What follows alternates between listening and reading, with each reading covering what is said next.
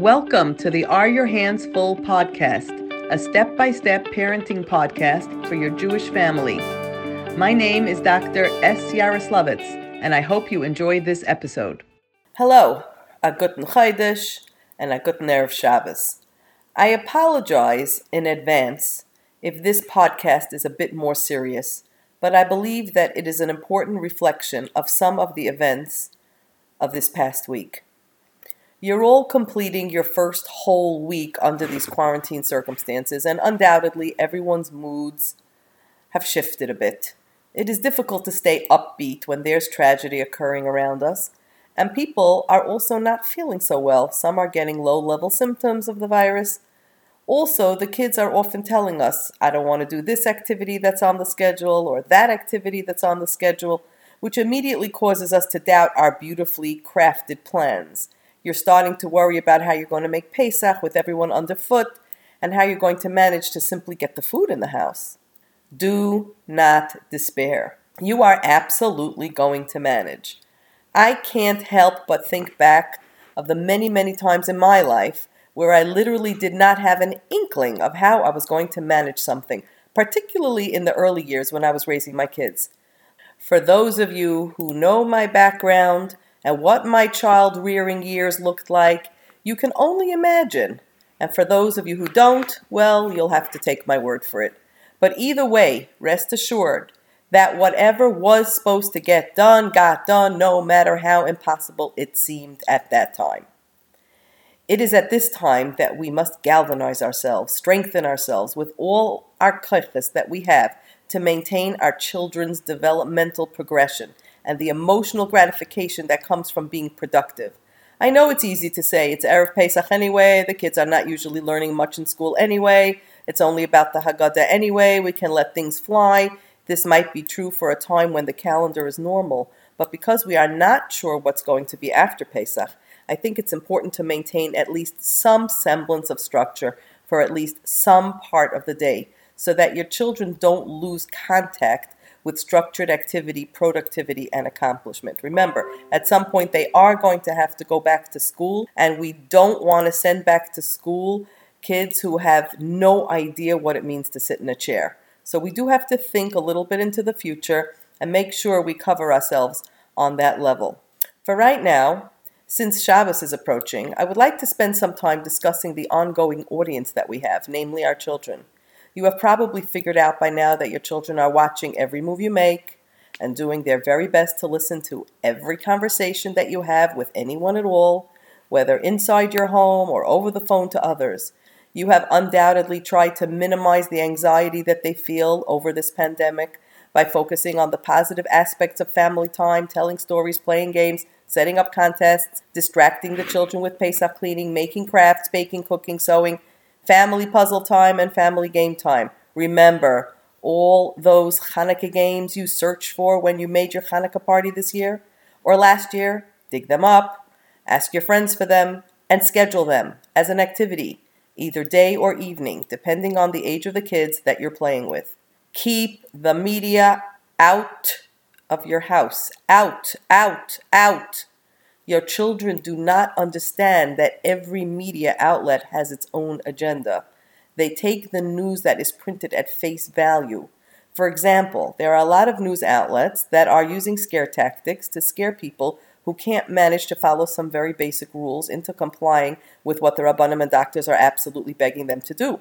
This is absolutely correct for those who are not following the rules and are putting people's lives before their own needs, desires, and opinions. I'll get to that in a minute. But the problem is that this affects our children and the teenagers who read the news, and it scares them half to death, which is not a good thing. Nothing gets accomplished by that.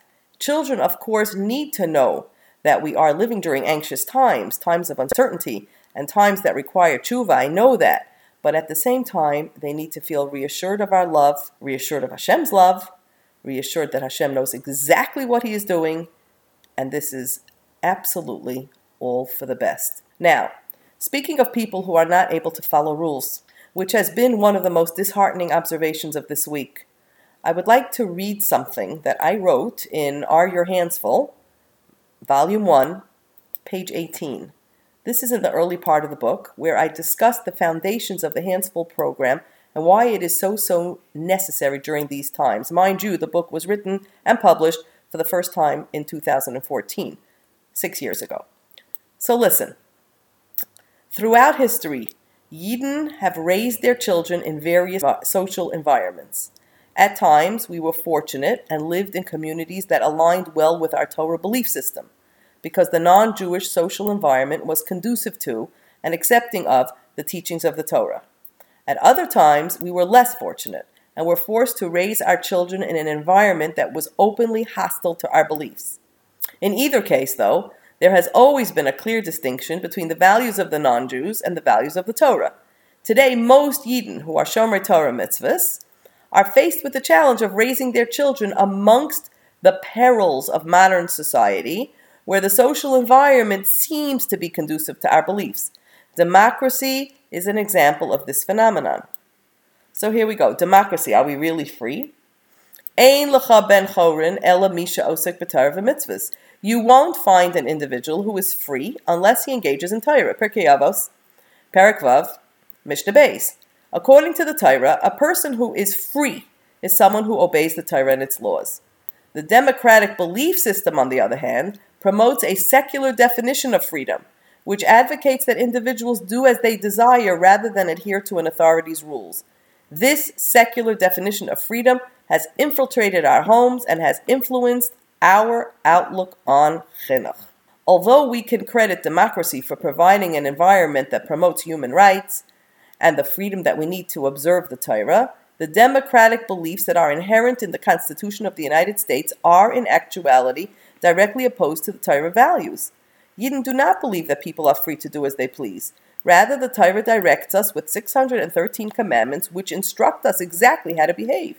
Because of this confusion, people often teach their children using concepts that are gleaned from the non-Jewish social environment and mistake them for Torah values. In order to make sure that we are raising our children with a Yiddish mindset that is opposed to our environment's secular perception of freedom, we must make sure that we know the rules of Chinuch al Pi Torah. This is one of the most important reasons for parenting instruction during current times. We must learn to raise our children to respect their parents and to obey authority. You hear this? Because that is what the Torah expects. Although this is difficult to teach in the face of a democratic world, it is the foundation of the Yiddish way of life. So, now that I've observed what I observed this week, I see that my job is far from done.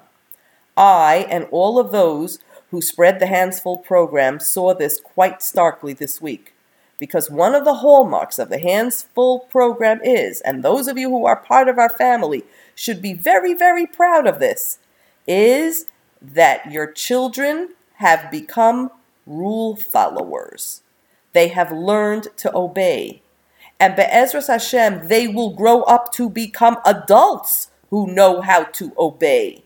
Because honestly, no matter what is going on in the outside free world, we are the Am Segula, the Gai Echad Ba'aretz, and we should be the first ones obeying takanas and rules set forth by our leaders.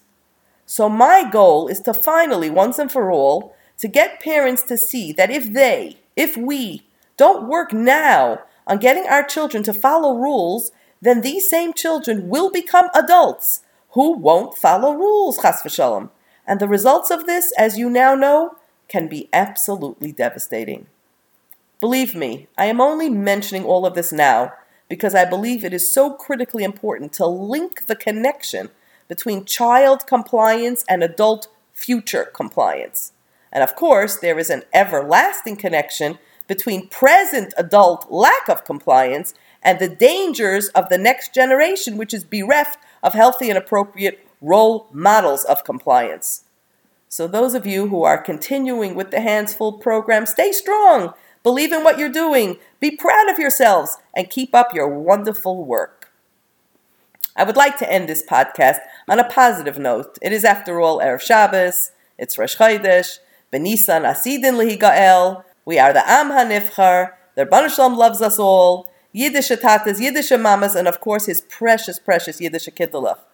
Do your best to keep up the matzav ruach in the house. Smile a lot. Engage the children wherever you can. Remember, they depend on you. Have a lechtike Shabbos and a guten Chodesh. Thanks for listening to my podcast.